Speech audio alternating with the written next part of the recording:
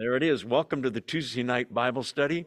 We're in the book of Revelation, chapter 19, which starts with a bunch of hallelujah, hallelujah. There it is in verse 1. It's there in verse 3. It's there in verse 4. A lot of praise for God because he's glorious, because he's judged, and his son Jesus has returned to the earth in chapter 19. That's what's happening. And also you'll see the so-called Battle of Armageddon, which is really not much of a battle at all. Let me just pull this little piece of paper off here. So in chapter 19, the second coming happens. There's great rejoicing. Verse 7 talks about the wedding of the Lamb. The marriage supper of the Lamb has come. The bride, that's the church, has made herself ready in verse 7. And they've been given fine linen, that's you and me, given fine linen, clean for us to wear. And it says there, the fine linen stands for the righteous acts of the saints, none of which we would have done had Christ not saved us, given us his Spirit, given us the ability, the desire, the opportunity to do these good things. So let's pick it up in verse 11. So I know that you're awake. Say amen. Amen. Good one. And those of you on Zoom, I see a few amen signs, and blessings to all of you. Nice to see everybody. Verse 11 of chapter 19 says, I saw heaven standing open, and there before me was a white horse, whose rider is called Faithful and True. With justice, he judges and wages war. This is Jesus Christ coming to judge the world and wage war against those that have taken over the world, the Antichrist and his minions, if you will. His eyes, describing Jesus, are like a blazing fire, and on his head are many crowns. We said that's his all-seeing vision and judgment, and also the crowns on his head are royal crowns, meaning he's the King of Kings and Lord of Lords. He has a name written on him that no one knows but he himself. That's kind of an interesting verse. We talked about that last week. And don't ask me what the name is, because if only he knows, guess what? Joe doesn't know. He's dressed in a robe dipped in blood, and his name is the Word of God. He's the living Word of God. We talk about the Bible as the Word of God. Jesus Christ is the Word of God personified in a person, as well as being God in human flesh. Let's see. Verse 14, the armies of heaven were following him. This is where we left off last time. The armies of heaven were following him, riding on white horses and dressed in fine linen, white and clean. Okay, so you say, oh, there's armies in heaven. That's interesting. Most scholars think these armies in heaven are all the believers who have died previously. If you believe in the pre-tribulation rapture, it's all of those people that were alive at the time Christ came back. They're riding white horses with him. There are the armies of heaven. Now you can read this whole passage about the armies and about Jesus who comes to wage war and about the battle of Armageddon. And what you'll notice is there's only one weapon. Among everybody in the whole army, we're unarmed here. We're just wearing righteous robes because of Christ, also riding white horses. Jesus wins this war single-handedly. Shouldn't surprise us, right? We'll get to that in a second. Here comes so we're unarmed. There's no armor we need to wear because we are eternal. We have eternal life, and we are impervious to not only death, but even injury. I don't think you can get a hangnail in heaven. Verse 15, coming out of his mouth, that's Christ's mouth, the rider of the white horse, is a sharp sword with which to strike down the nations, a sword to strike down nations. He will rule them with an iron scepter or a rod of iron. He treads the winepress of the fury of the wrath of God Almighty. What an interesting verse. Okay, let's talk about verse 15. So Jesus has a sword coming out of his mouth. We saw this we'll see it in Revelation 19:21. It's in Ephesians, other places. So that doesn't mean that he's like a buccaneer with the sword, kind of thing. His word is the weapon. You say, was this true in the Old Testament? Jesus spoke, or God spoke, and there was tremendous power. And so the ultimate weapon, the only weapon he needs, is that sword, his word. Remember that God created the universe by speaking words, right? Let there be light. Let there be stars in the expanse of the sky. Let there be fish teeming in the waters. Let there be oceans. And just speaking it, talk about power. Absolutely incredible. Interesting that the only thing in creation that's handmade is human beings, right? He formed Adam. He didn't say, let there be man. And there was man, let there be woman. He would have spent more time on woman, right? Obviously. But that's the only thing that's handmade. I just find that interesting. Let's see. Keep your finger here and go to Hebrews. You say it's too early for a detour. No, not really. So take a left from Revelation, go back about, I'll say 9 books, that's a guess, to Hebrews 4. Hebrews comes right before James. If you find James, take a left. Or if you find Titus or Philemon, take a right. Hebrews chapter 4, you all probably have heard this verse before about the word of God itself. Look at verse 12. For the word of God, which would be, we call the Bible the word of God, is that what it is? Yes. But it's also the spoken word. Even if God tells the prophet Jeremiah or somebody to say something, that's also the word of God. Whenever the gospel is preached, it's the word of God. In this Bible study, it's the word of God being preached. What about it? Author of Hebrews, verse 12, for the word of God is living and active. That means that the book in your lap is supernatural. It is alive and active. Sharper than any double-edged sword, it penetrates even to dividing soul and spirit, joints and marrow. It judges listen to this, not the deeds, the thoughts and attitudes of the heart. Boy, talking about get to the root of things. Why is it a double-edged sword? It's interesting that 2 people can hear the gospel, the same exact words, or read the same passage, and one can fall on his knees and ask for forgiveness and receive Christ, and the other one can thumb his nose at it. The one who thumbs his nose at it, the word becomes a judgment against him, a weapon. It's either a saving medicine, if you will, or a weapon that destroys. Pretty amazing.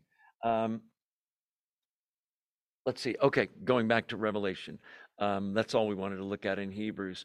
I wanted to talk about that. So 2 Thessalonians 2:8. Yeah, I want to go there. If you're still in Hebrews, take a left. It's not far. It's just a couple books to the left. 2 Thessalonians. You say I turned away from Hebrews a long time ago, Joe. Thanks for letting me know. Okay, 2 Thessalonians. There it is. Chapter 2.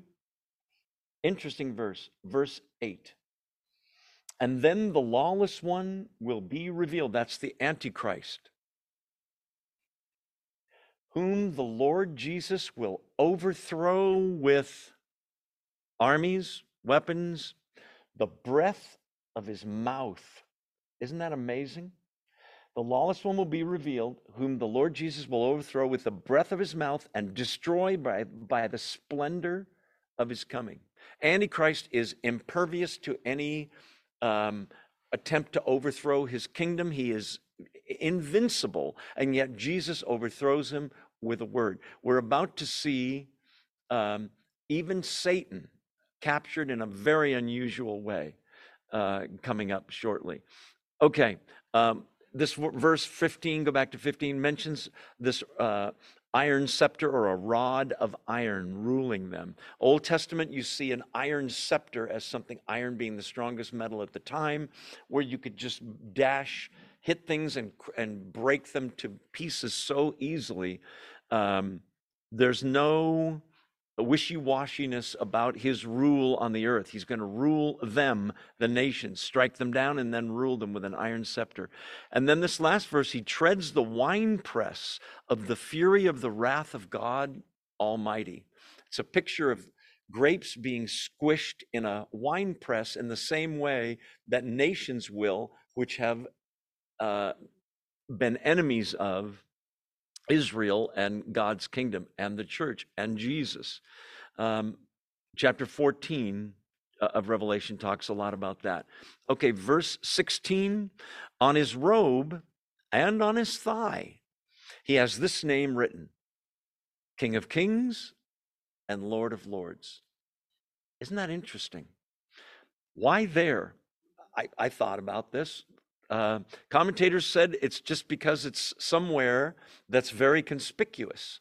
It's almost like his little label for people that don't recognize him. You and I will know who he is because we'll be riding in with him on horses.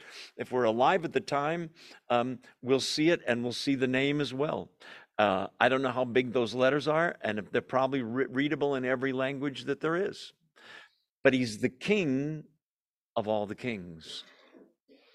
It's a kind of a way of saying everybody that thought they were a king that are now realizing they're not.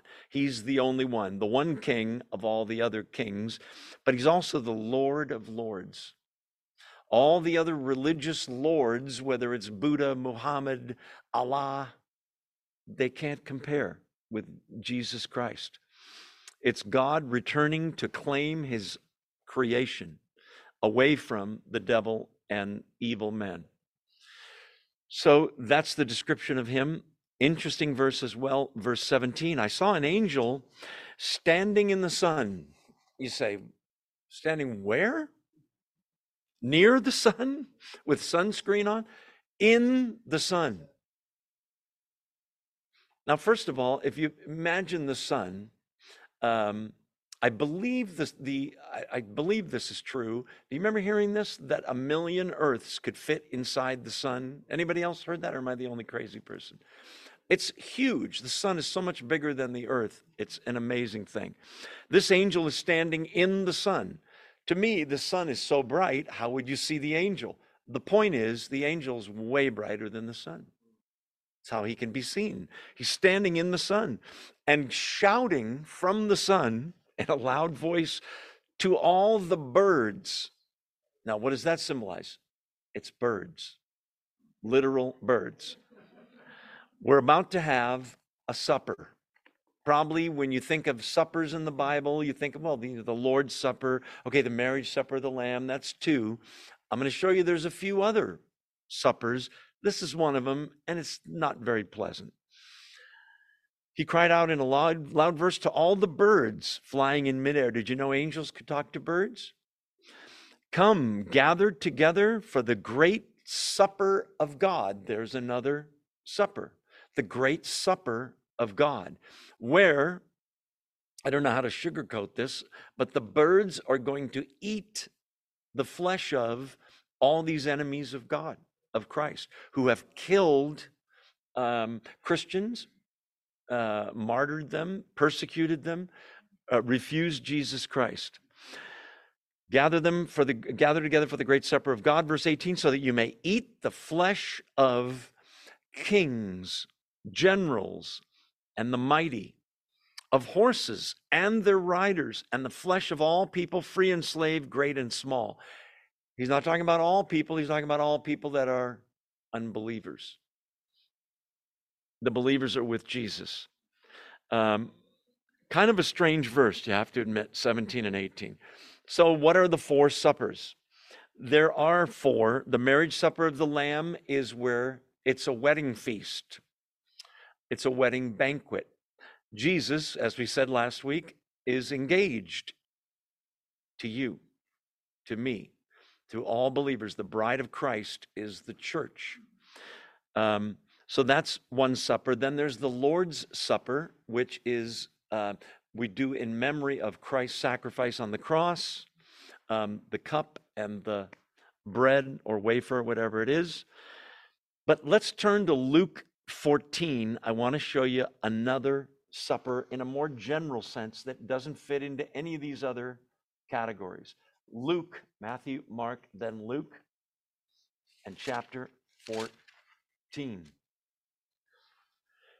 I'll give you a second to turn there. It's verse 16 and following, all the way to 24. Luke 14, verse 16. Here goes. Jesus replied, "A certain man was preparing a great banquet and invited many guests." So this is a supper. At the time of the banquet, he sent his servant to tell those who had been invited, "Come, for everything is now ready." But they all alike began to make excuses. The first said, "I've just bought a field. I must go and see it. Please excuse me." It's a lame excuse, right? Why couldn't he see it tomorrow? I have to see it today. Another said, "I've just bought 5 yoke of oxen, and I'm on my way to try them out. Please excuse me." What's the word here? Priorities, right? God is inviting them to something. We'll see what it is in a minute. And they're saying, "I got some other stuff going on that's really a little more important than you, God. No offense." And of course, it's a great offense. Verse 20, still another said, "I just got married, so I can't come." Lame excuse.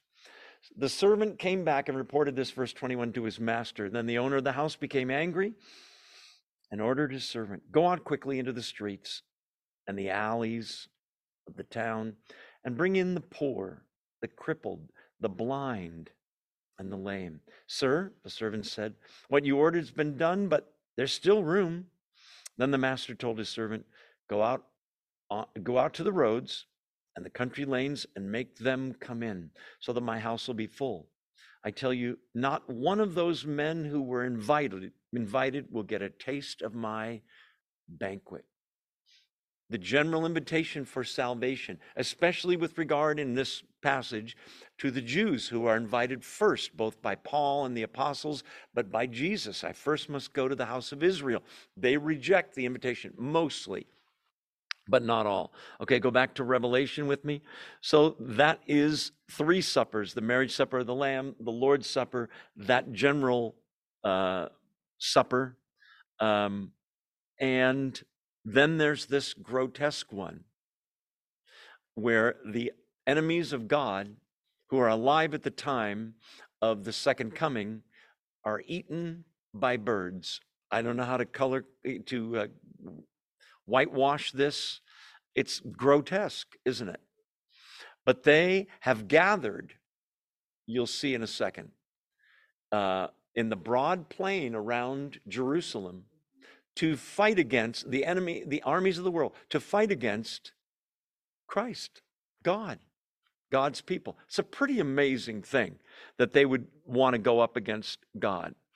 In this passage in Revelation, the word flesh appears 6 times. 6 times for the word flesh, which means the human body, flesh. But in the Bible, flesh is our evil lusts and what have you. We walk by spirit, not by the flesh, that kind of thing. We walk by sight, by faith, not by sight, sorry. All flesh is grass, 1 Peter 1.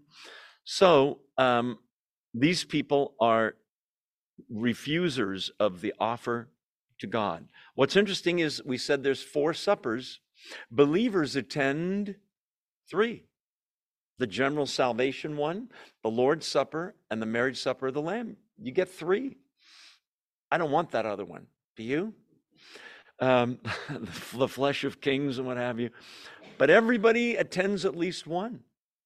If you don't attend those 3 I just mentioned, you're not a believer, and you become the main course instead of the person partaking. Kind of a weird thing.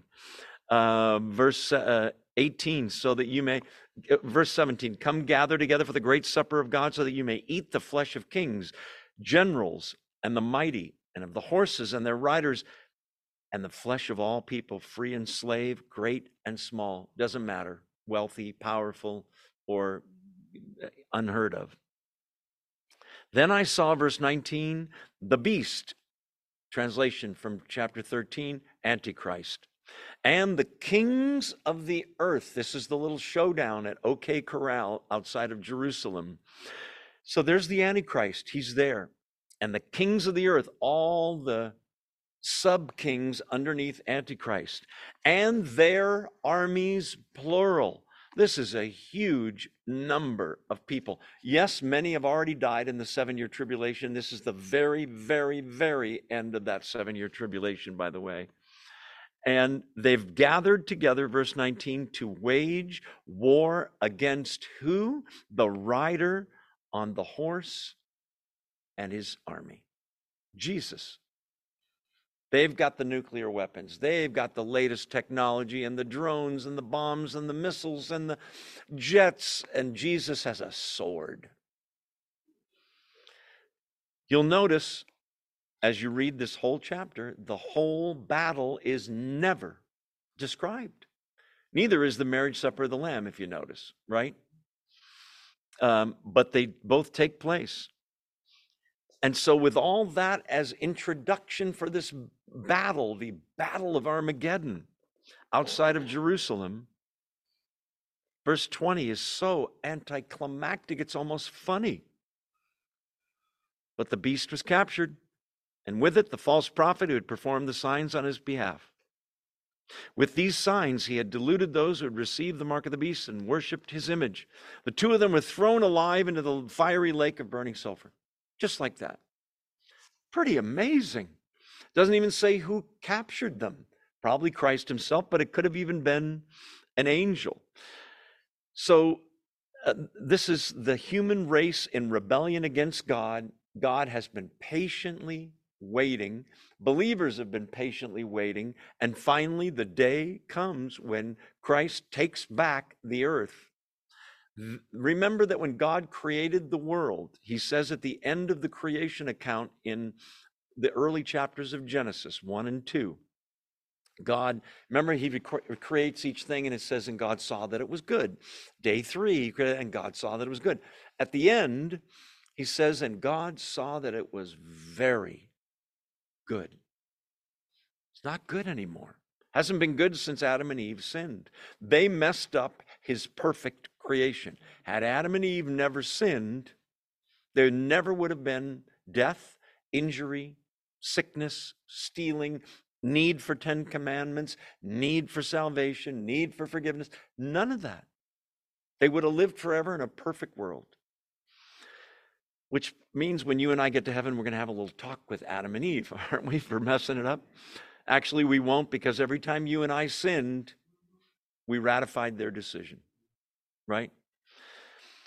In any case, I'm still reading notes here. So the armies are going to fight Christ there, which is the dumbest thing in the world. One commentator wrote, never underestimate man's folly, his lack of wisdom, his foolishness, his hatred of God. Another commentary wrote, the incurable insanity of sin against a holy God. Let alone they've become so callous and so confident they think they're going to kill God. Do you remember the late 60s, there was a saying, God is dead? You remember hearing that? I used to think, what an arrogant thing. And then I saw a bumper sticker that said, a few years later, God is back, and boy, is he mad. God's not dead, as the movie says.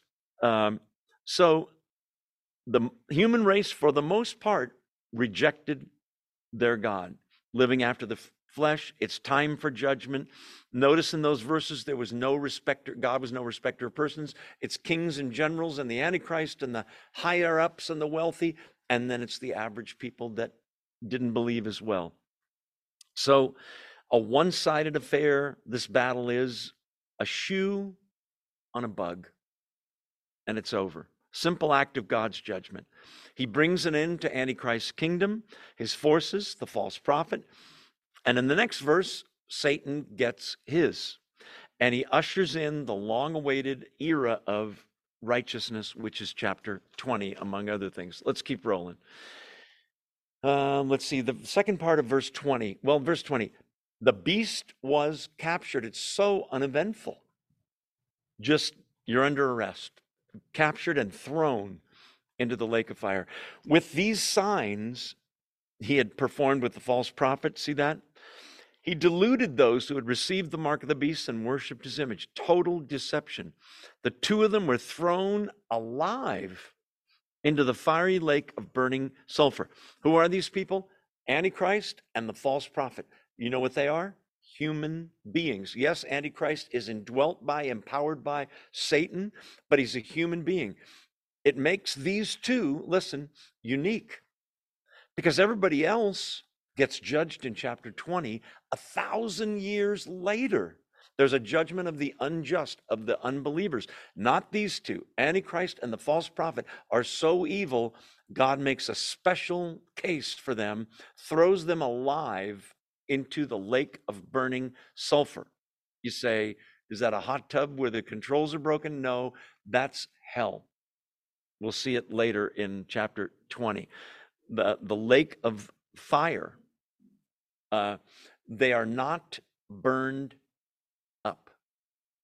They're alive forever there. We're going to meet them again in chapter 20, 1,000 years later.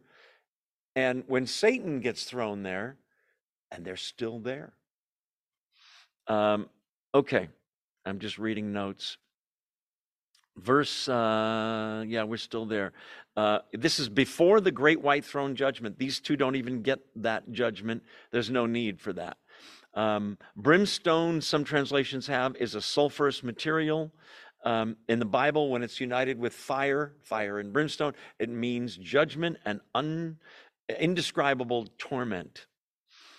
There are people that teach, there are non-Christian cults that teach annihilationism. You ever heard of that? That the unsaved, yes, Christians go to heaven, live on the earth with Jesus forever. Unbelievers are judged and they're annihilated. They just go out of existence completely. There is a large church in Chicago. I heard the guy retired now. I want to say his last name is Bell. Anybody know? Who had a huge church and started teaching, Wendy's nodding yes, annihilationism, that there really is no hell. Jesus speaks more about hell than he does about heaven. Jesus warns more about hell than anybody else in the New Testament. Why warn about something that isn't real? There's no annihilation. I'm not fond of saying, but I say often, the good news for you is the human spirit is eternal. Even if you die, you will live forever because you're a believer. The bad news for unbelievers is the same sentence. The human spirit is eternal. Unfortunately, they're going to live after they die somewhere else, and it's not pleasant. We'll talk about hell in a second. And yes, we do talk about that here. We talked about a church, just a few of us earlier, that doesn't want to preach about hell because they don't want to offend anybody in our area. Big mistake. So, back to verse 20. The beast is captured. They're thrown alive instantly into hell. Verse 21. What about the others? The rest were killed with the sword coming out of the mouth of the rider on the horse.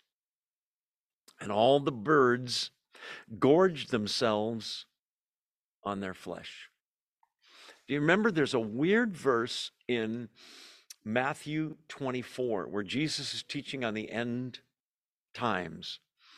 And let's see. And he says, I don't want to get this wrong. It's in my notes somewhere. Well, you know what? Let me turn there because I don't see it in my notes. Yeah, go to Matthew 24. We'll do this real fast. And when you hear the verse, you'll go, yeah, I remember that one. Matthew 24. Whoops, wrong chapter. So he's teaching all about the tribulation, the worst tribulation in the history of the world, verse 21. Verse 23, at that time, if anybody says, look, here's the Christ. Oh, there he is, don't believe it. False Christs and false prophets will appear and perform signs, great signs and miracles to deceive even the elect, if that were possible. See, I've told you ahead of time. So if anyone tells you, there he is out in the desert, don't go. Here he is in the inner rooms, don't believe it. As lightning that comes from the east is visible in the west, sudden and totally visible, that'll be the coming of the Son of Man. Here it comes, verse 28. Remember this verse? For wherever there is a carcass There the vultures will gather. This is that supper of God where the birds eat the unbelievers, basically. And there, right after, since we're in Matthew 24, immediately after the distress of those days, that's the word for tribulation, some translations have. Immediately after the tribulation of those days, there's the time marker, verse 29. Do you see it? Matthew totally agrees with John in Revelation. The sun will be darkened, the moon won't give its light, stars fall from the sky, heavenly bodies shaken. The sign of the Son of Man will appear in the sky, all the nations will mourn. They'll see the Son of Man coming on the clouds of the sky with power and great glory. He sends his angels with a loud trumpet call. They'll gather his elect from the four winds, from one end of the heavens to the others. As an introduction to chapter 20, I'm reading that verse. I want to show you verse 29 again of Matthew 24. Do you see it? When do these things happen? After the tribulation. Do you see that? That's when everyone sees the Son of Man. Okay. Second coming. Everybody agrees, by the way, that it's the second coming. But verse 31 of Matthew 24, some scholars think, me among them, is the rapture. You say, well, no, that's before the tribulation. Watch. He'll send his angels, keyword, with a loud trumpet, keyword, and they will gather, keyword, his elect believers from the four winds, which means on earth, from one end of the heavens to the other. He's gathering all believers on the earth and in the heavens that have already died. I believe the tribulation is something believers go through. It's the one thing I believe that I hope I'm totally wrong on. I used to believe pre-tribulation. We're raptured before. I don't see it in the Bible. The teaching of the pre-tribulation rapture started gaining momentum in the 1830s. Long story, I won't go into all that now. I'm not going to sell this too hard because I always do, and I'm not going to do that. Again, it's possible I'm misreading something, but that time marker after the tribulation, and then seeing, when you go to Thessalonians and you see the rapture, you see angels, trumpet, gathering elect, gathering the believers.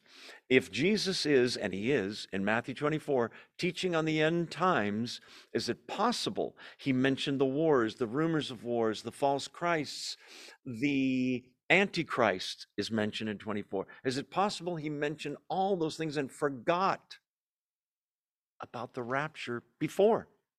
Is it possible he's warning believers about something they're never going to see anyway?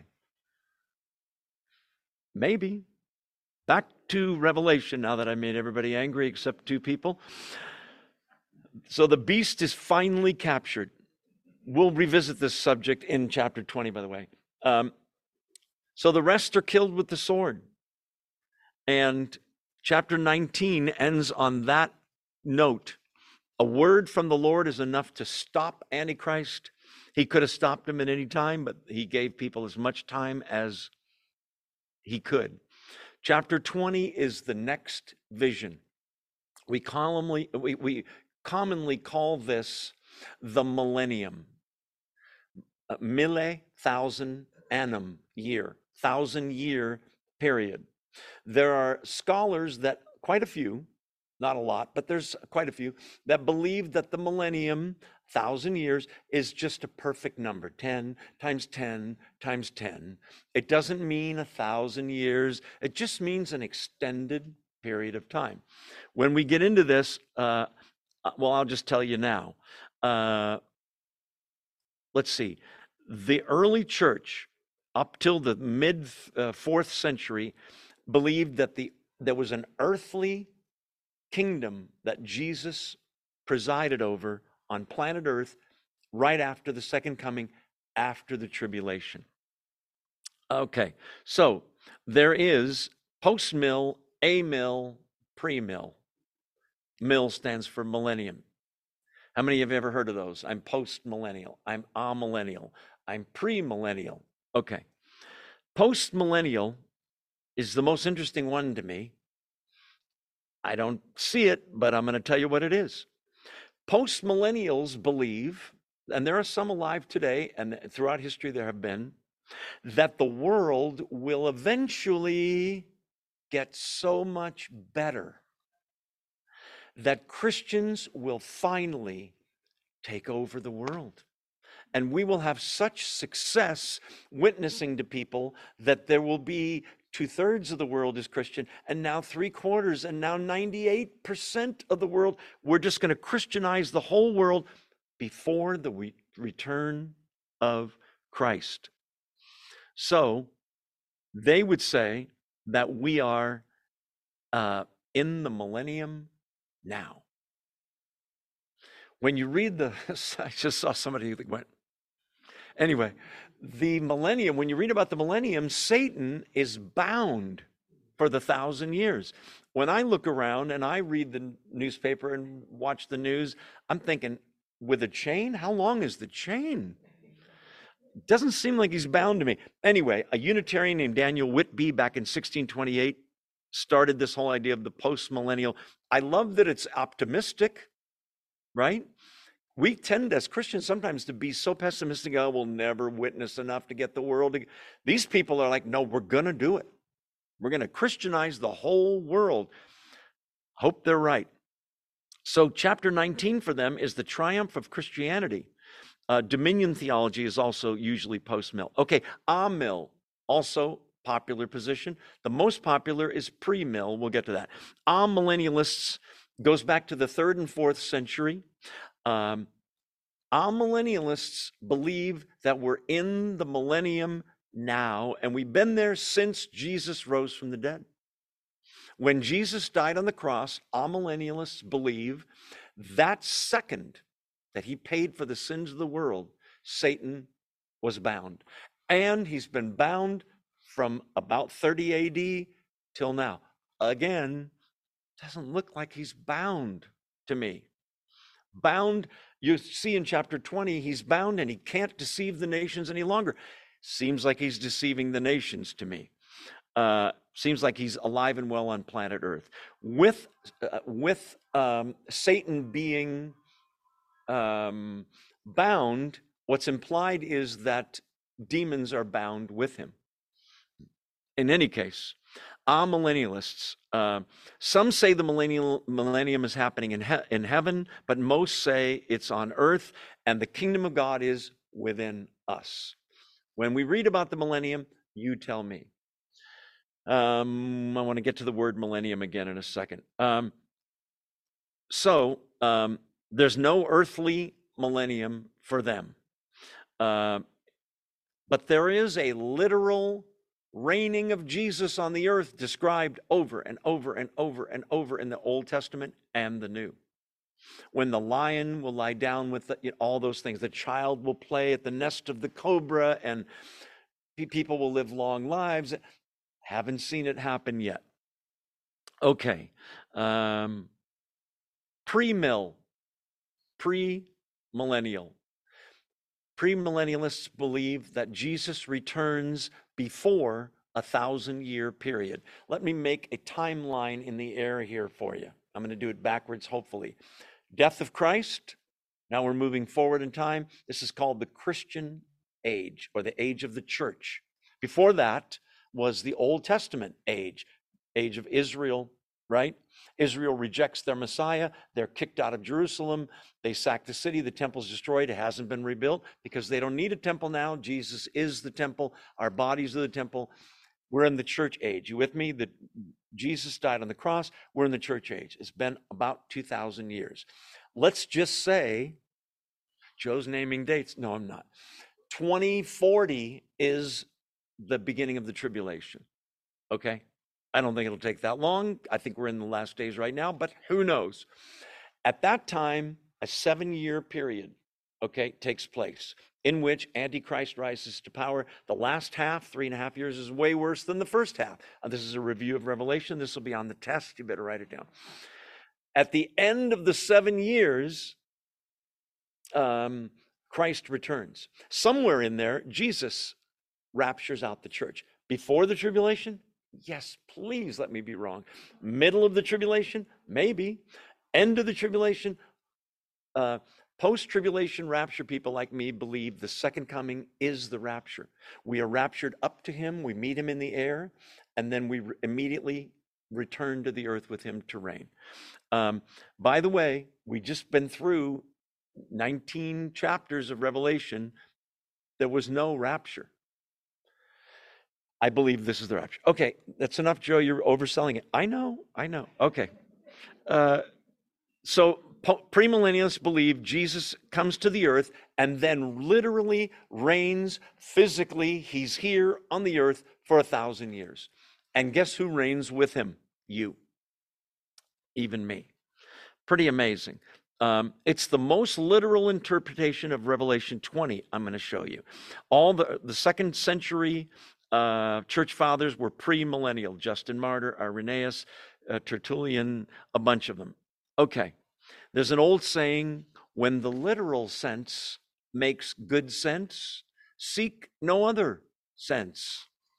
I'm going to read chapter 20 now to you, and we'll discuss it. A literal reading of it sounds to me like Jesus, after he returns, second coming, literally reigns on the earth. Old Testament is full of predictions, the Jewish Bible, of a king from the line of David reigning on the throne of his father David on the earth. Okay. Verse 1 of chapter 20. Are you still awake? Say amen. Amen. Oh, much more awake than the first time. Those of you on Zoom, you doing okay? Okay. If you're happy and you know it, say amen. Okay. And I saw an angel coming down out of heaven, having the key to the abyss, the bottomless pit, and holding in his hand a great chain. He seized the dragon. Well, wait, who is that? That ancient serpent. Okay, you mean like from Garden of Eden? Yes. Who is the devil or Satan? Is there any question who this is? And bound him for 1,000 years. The words 1,000 years appear in chapter 20 6 times. I think John is hammering into my head. It's a real 1,000 years. Didn't they have words in Greek or Hebrew for a really long time that he could have used? I think it's 1,000 years. Okay, so what's interesting is in verses 1 and 2 is, who seizes the dragon? The devil? Imagine, what a job. Answer, an angel. An unnamed, nondescript.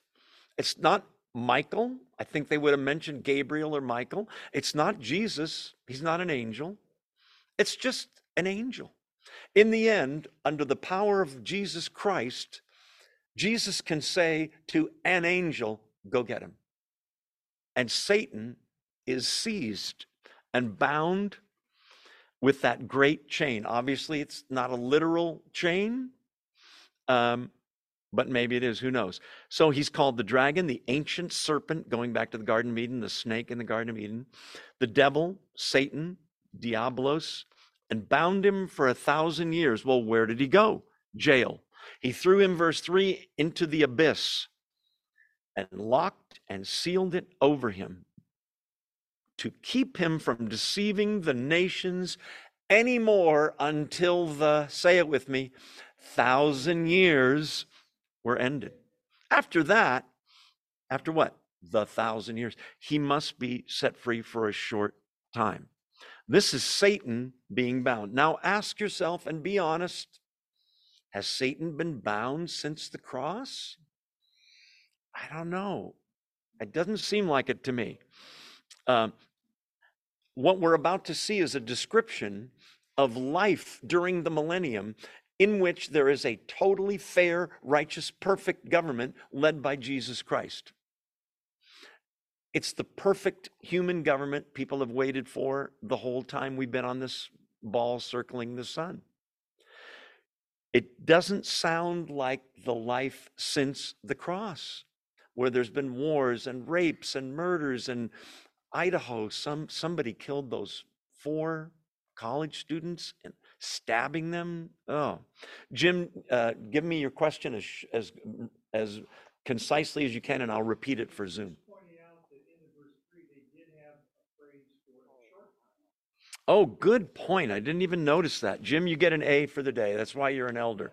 Jim mentioned that they do have a word for a short time at the end of verse 3. After that, he must be set free for a short time. Why not use, but for a long time, he'll be, yeah. Very good. You get an A. Did your wife whisper that to you, or did you come up with that on your own? Okay. He threw him into the abyss, locked it, and sealed it over him to keep him from deceiving the nations anymore until the 1,000 years are over. For Jesus to reign on earth, he does not want to have any battling with Satan have to go on. It wouldn't be a perfect world. Listen, the millennium is, in a way, the beginning of a reinstating of, a recreating of the world and a reinstating of the Garden of Eden. But it's better. Because the Garden of Eden, Satan was not bound. That's where all the trouble started. Amen? Oh, we're past our time for our break. Let's take our 2-minute break and stretch our aging bodies. I'm going to turn my screen off. I'll be back in 2 minutes. Don't go away.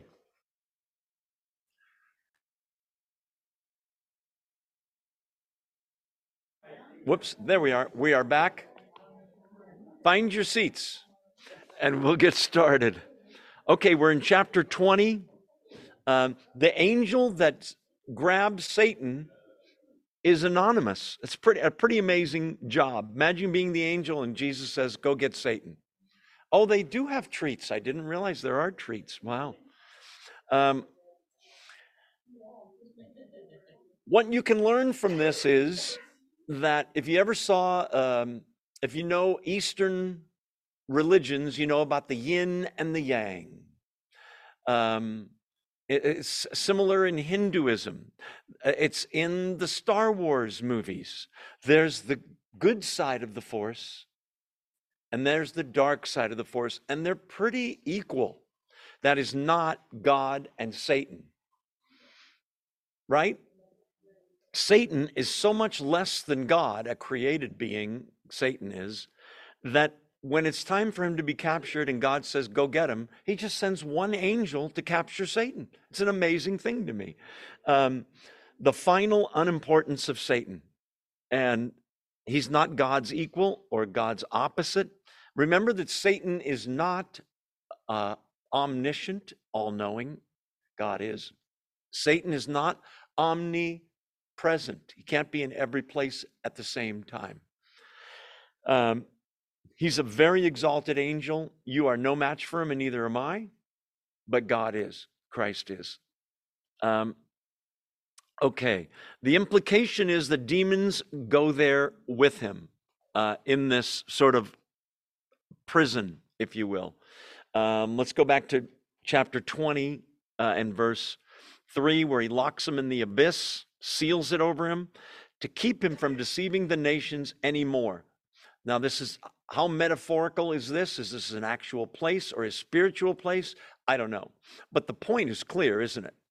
That for 1,000 years, Satan can't do anything to deceive or affect human beings.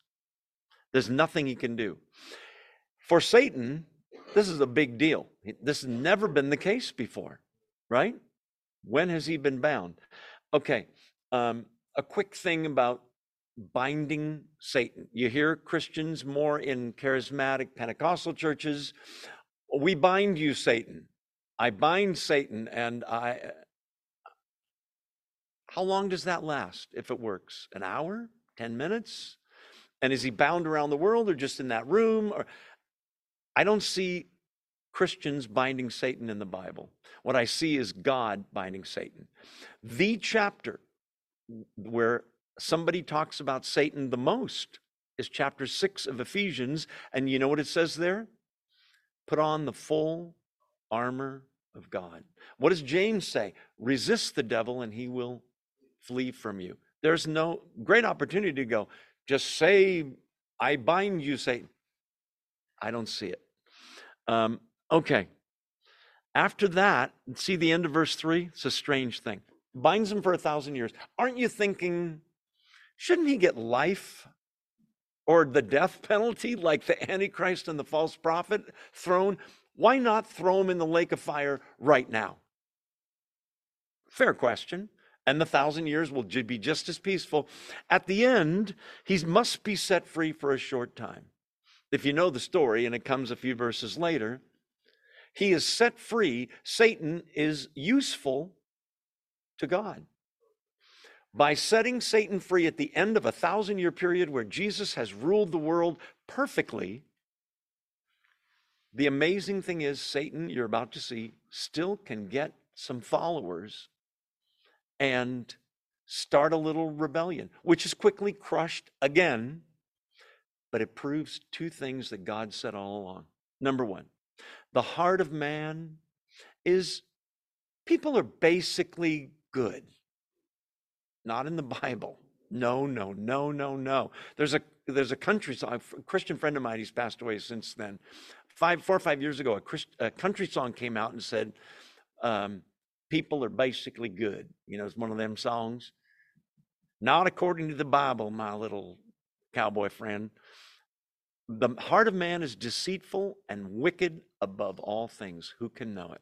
After 1,000 years of a perfect government, a righteous government, living in total peace, Satan comes along and goes, come with me. And there's idiots, that say, okay.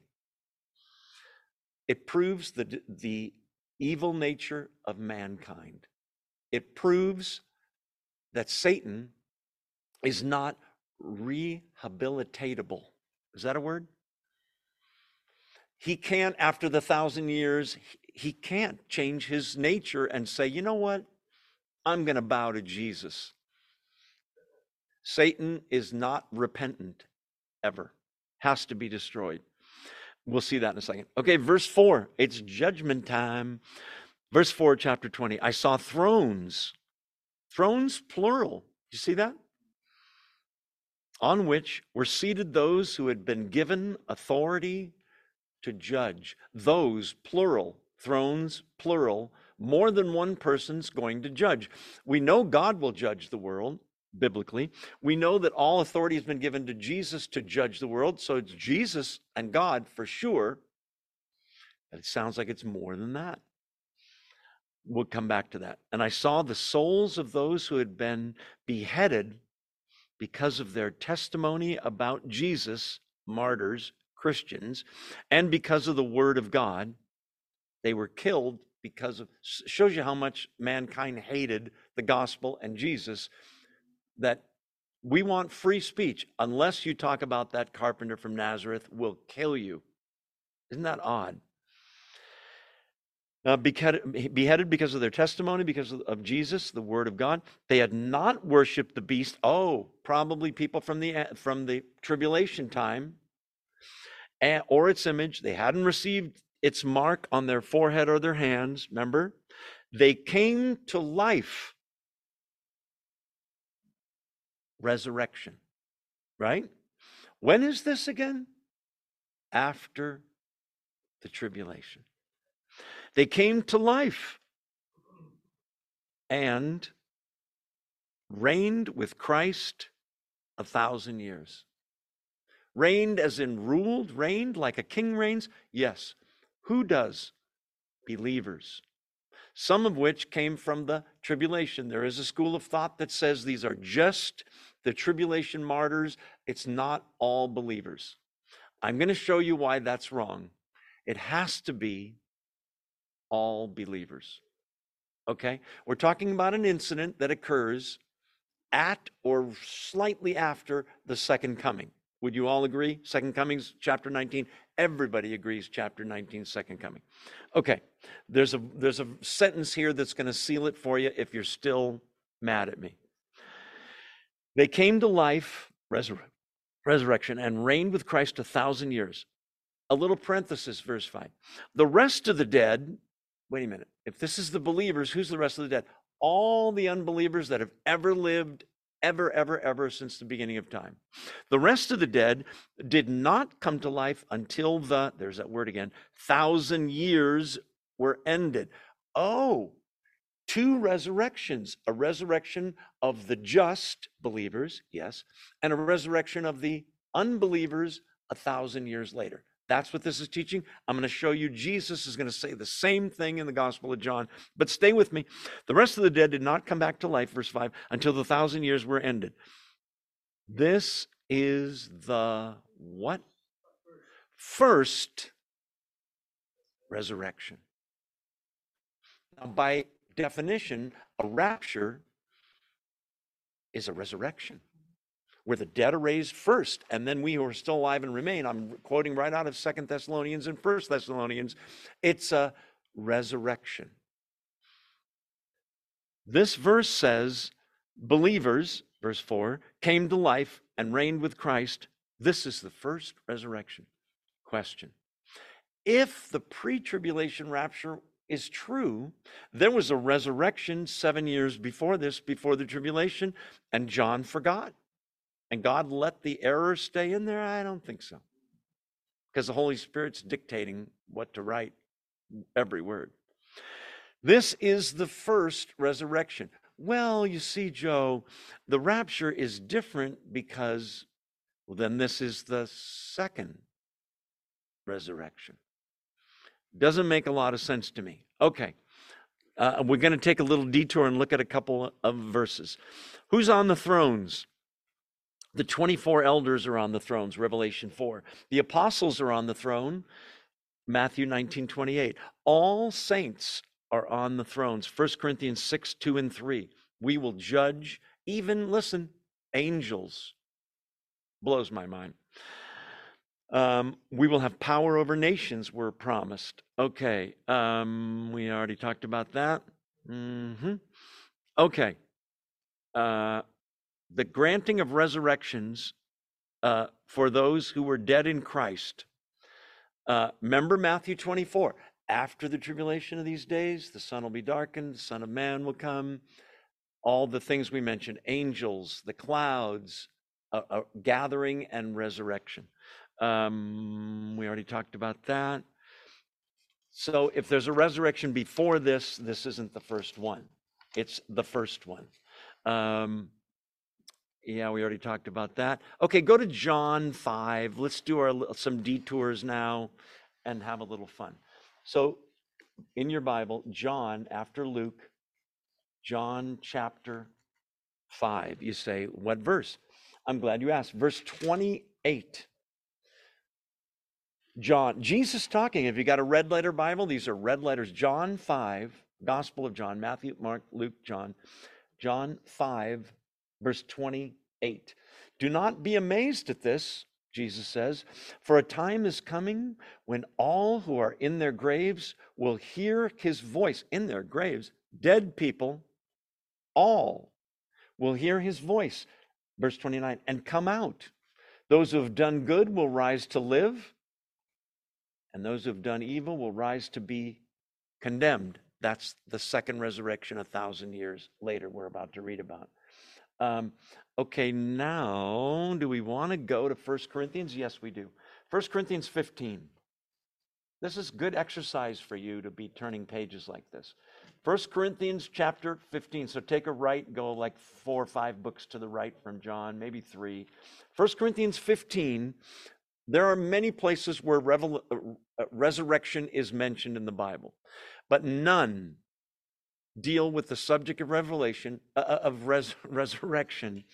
like chapter 15 of 1 Corinthians. 1 Corinthians 15, starting in verse 12. Resurrection in that verse, resurrection in the next verse. If Christ hasn't been raised, verse 14, our preaching's useless, it's in vain. If the dead aren't raised, he's talking about resurrection. Verse 20, but indeed Christ has been raised from the dead, the first fruits of those who have fallen asleep. people that are believers that have died. Since death came through a man, Adam, the resurrection of the dead comes also through a man, Jesus. For, listen to this, 22, for as in Adam all die, all humans die, right? Walter Martin used to say the death rate is still 1 per person. Everybody dies of their last injury, accident, or sickness. Okay. As in Adam all die, so in Christ all will be made alive, but each in his own turn. Christ the first fruits, then when he comes, those who belong to him. What is that saying? That they're going to rise when Christ comes. See that? When he comes, those who belong to him. Look at verse 24. You know what it should say? Then, after that little resurrection, that rapture, then there will be a 7-year tribulation. Is that what it says? It says, no, then the end will come.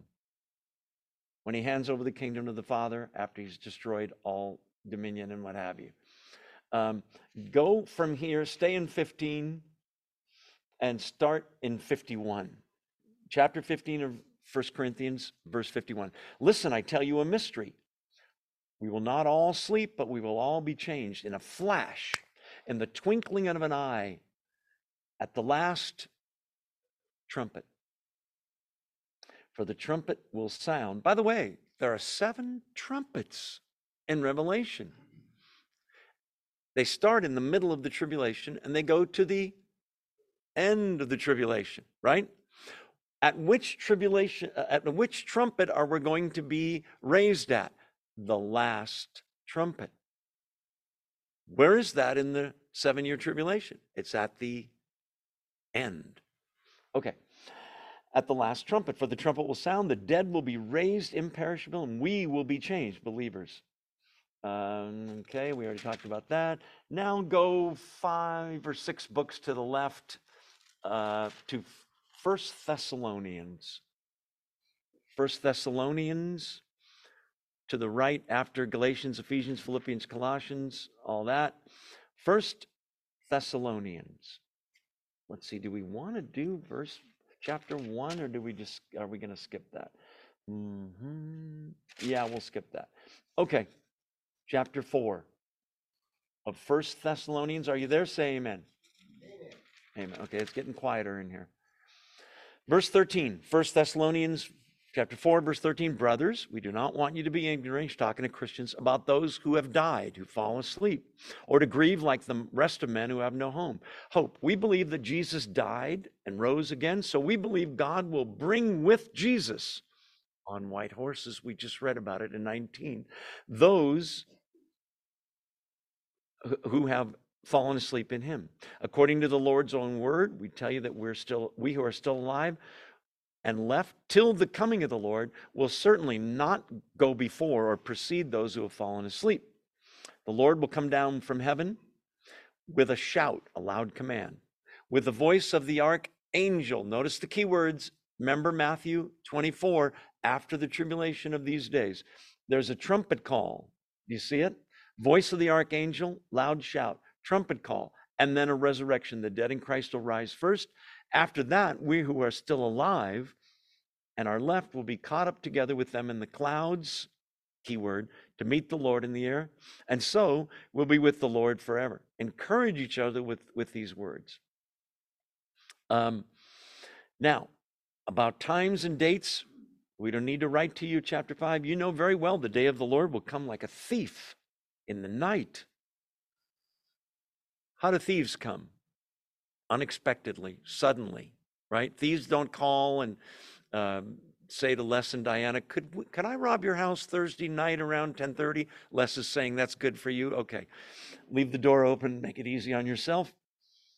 Unexpected. This is where people get the idea of the secret rapture before the tribulation. Hey, it's unexpected. He comes like a thief. If it was at the end of the tribulation, Joe, everybody would know it's getting really close now. Keep reading. While people are saying peace and safety, destruction will come on them suddenly as labor pains on a pregnant woman, and they will not escape. Look at verse 4. Are you a Christian? Are you a brother or sister in Christ? Yes. But you, brothers, are not in darkness so that this day should surprise you like a thief. You're all sons of light and sons of... We won't be surprised. Are you saying you know the day of the hour, Joe? No. But for us, we will be able to read the signs as the Jews should have when Jesus was being born and when his ministry started, and they should have figured it out. Excuse me. We will have some clue about that. Okay. Turn the page, 2 Thessalonians. Christ is going to come back. Verse 6, chapter 1 of 2 Thessalonians. God is just. He will pay back trouble to those who trouble you, those who persecute you, and give relief to you who are troubled, and to us as well. When, Paul, we've been waiting.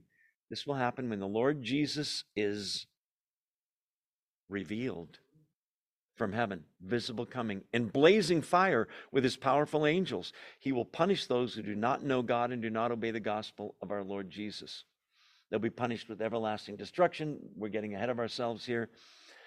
Chapter 2 talks about the second coming of the Lord Jesus and the rapture in the same sentence in verse 1.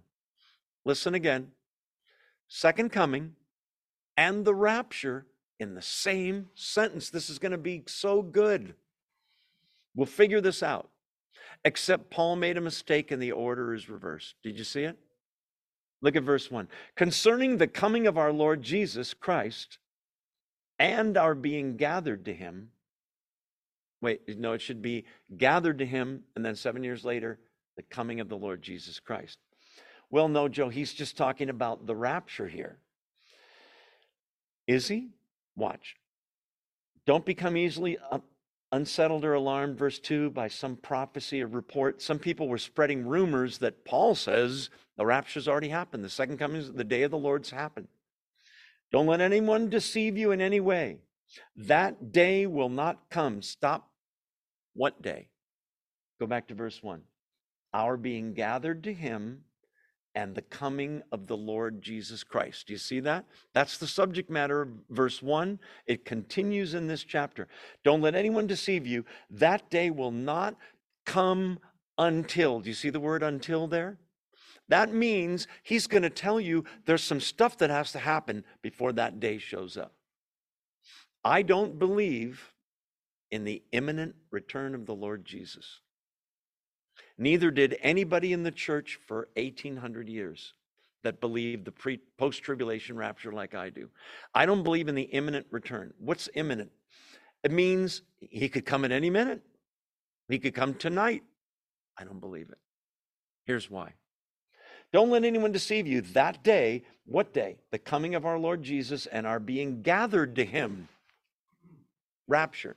That day will not come until some stuff happens. Well, what is it, Paul? The apostasy occurs, the rebellion, the falling away is what the word means. It's a global thing where many that said they were Christians stopped going to church, and yeah, I don't believe that stuff anymore. Do you hear about Pastor so-and-so? No, he's not a Christian now.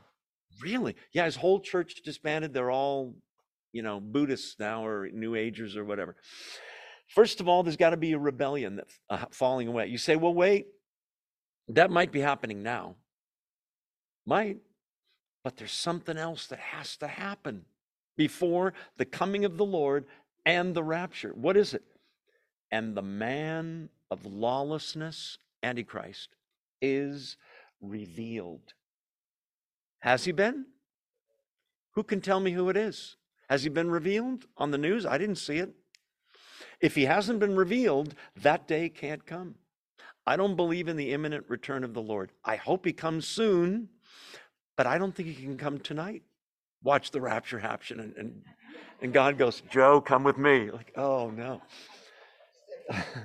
Don't let anyone deceive you. That day will not come until there's a falling away and the man of lawlessness is revealed. You say, well, I know who the Antichrist is. Really? Who? Who's taken over the whole world? Who is it? The man, he will oppose and exalt himself over everything that's called God or is worship. He sets himself up in God's temple, proclaiming himself to be God. He's telling them about something in the future that Jesus preached about, saying, you want to know when it's getting close? When you see that, look up and be watchful. Your redemption's drawing near. Okay, Joe, you sold it too hard. I know, I always do. I'm sorry. One more and we'll stop. I promise. Mark 13. Take a left. Go back to the four Gospels: Matthew, Mark, Luke. So quiet in here. It's because most of you aren't even awake. Okay, Matthew chapter, what did I say? Mark 13. Mark 13, what verse, Joe? 24 to 27. It's the parallel passage to what we read in Matthew 24. Jesus is talking about the end times. Mark 13, verse 24. But in those days, following that distress, again, that's thalipsis, it's tribulation, it's the same word. The sun will be darkened. Oh, this sounds familiar. Yes. The moon will not give its light. The stars will fall from the sky. The heavenly bodies will be shaken. At that time, men will see the Son of Man, that's Jesus, coming in the clouds with great power and glory. He will send his angels, clouds, visible coming. He will send his angels and gather his elect from the four winds, from the ends of the earth to the ends of the heavens. Same passage, same way of saying it, but a little more clearly. Let's see, heaven and earth will pass away. Okay, let's go back to Revelation. I just wanted to cover that. It does sound like 1,000 years to me. Go back to Revelation chapter 20. So there's thrones and there's some people that are being given authority to judge. And in verse 4, we know it's believers. We know it is not angels judging the world. We know that it is also the 24 elders. And we see the martyrs of the tribulation. So it's after the tribulation. And there was the first resurrection. Verse 6, blessed and holy are those who share in the first resurrection. The second death has no power over them. Everybody that's raised in that first resurrection will never be sent to the lake of fire to heaven. That's the second death. The second death has no power over them, but they will be, this is all believers, priests of God and of Christ, and will reign with him for there it is again, insignificantly long period of time. No, 1,000 years, right? Okay. Look at verse 7. If you haven't had enough 1,000 years yet. When the 1,000 years are over, do you get the feeling John's kind of like trying to hello? It's 1,000 years, people. Satan will be released from his prison and will go out to deceive the nations in the four corners of the earth, Gog and Magog, and to gather them for battle. Another battle against who? Against Jesus. And people are crazy enough to think, I think you have a chance, Satan. Even though one angel captured you before, in a second, maybe they don't know about that. And to gather them for battle. In number, they are like the sand on the seashore. You know what that tells you? It's not a little rebellion of 161 dudes. Quite a few people. Who would be dumb enough to jump on board for this little last try by Satan? Number one, there will be some unbelievers who will live through, not many, the tribulation. They will go into the millennium alive, able to marry and have children. There are believers, there are scholars who think believers can have children during the millennium. I'm not that sure about that one. I don't think so. But there will be some unbelievers there. They have children whose children have children. In 1,000 years, you can make a lot of babies. Some of these people are willing to rebel against Satan, against God with Satan.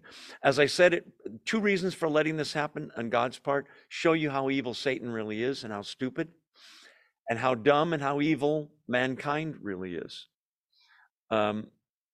the depravity of man. Yeah, we talked about that. Proof that the heart of man is desperately wicked. Yeah. Okay, let's talk about Gog and Magog, shall we?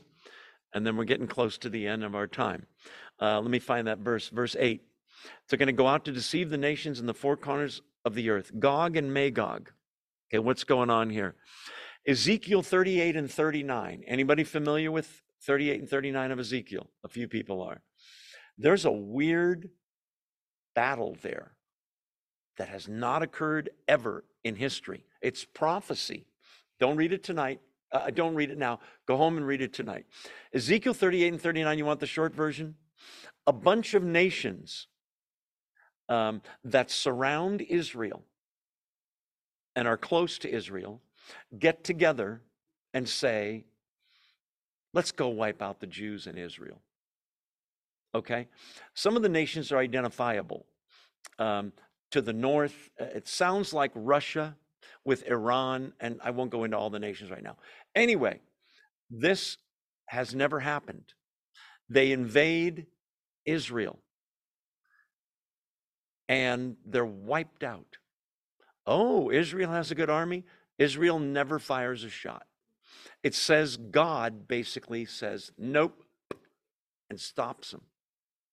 And in a horrible way, they all die. Hasn't ever happened in history. What are you saying? Is this that battle? No. But Gog and Magog are mentioned there. That's why I mentioned this. I believe this will occur just before the tribulation starts. As a way of waking up Israel. Because 38 and 39 of Ezekiel are in their Bible. They're going to see we're outnumbered. Oh no, here they come.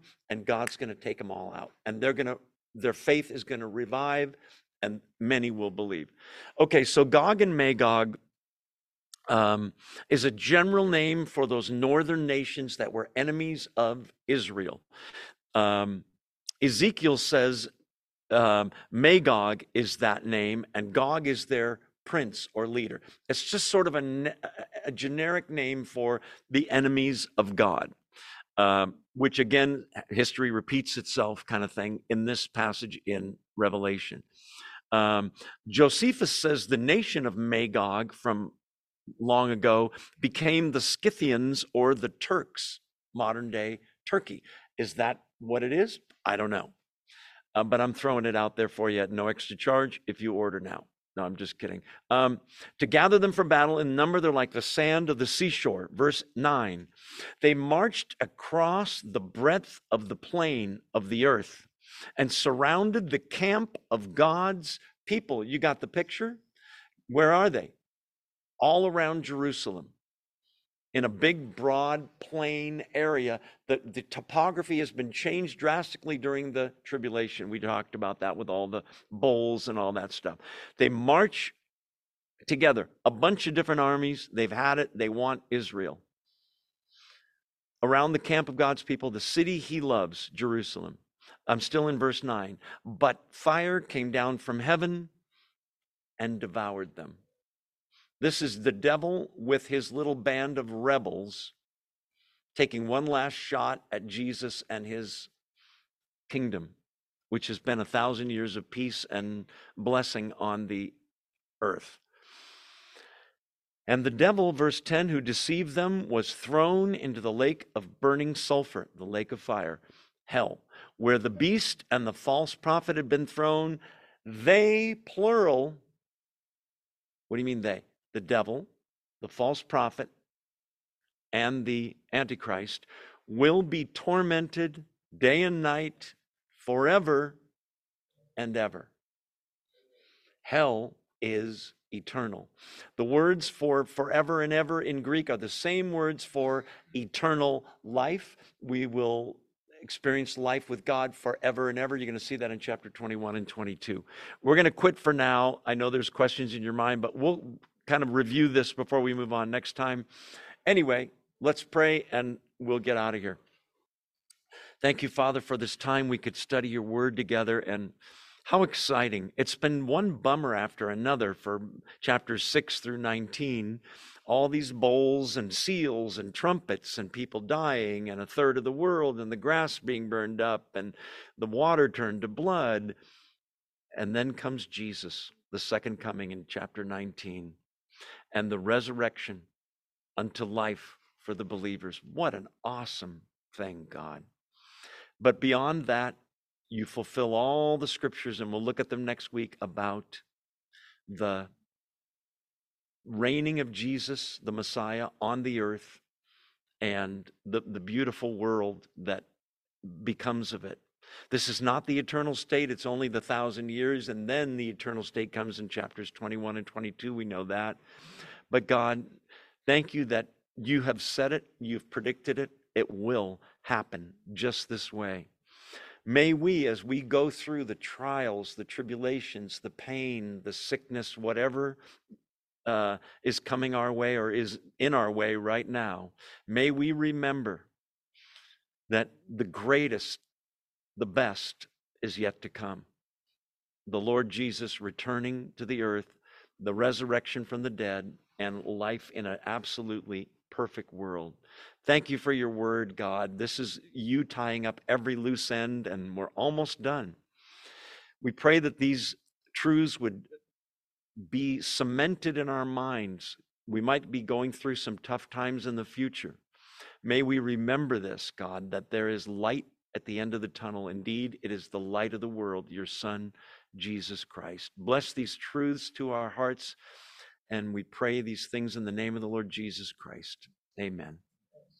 Thanks for being here, and those of you on Zoom, thanks for being here. Make sure you say hello to someone you don't know, those of you that are here.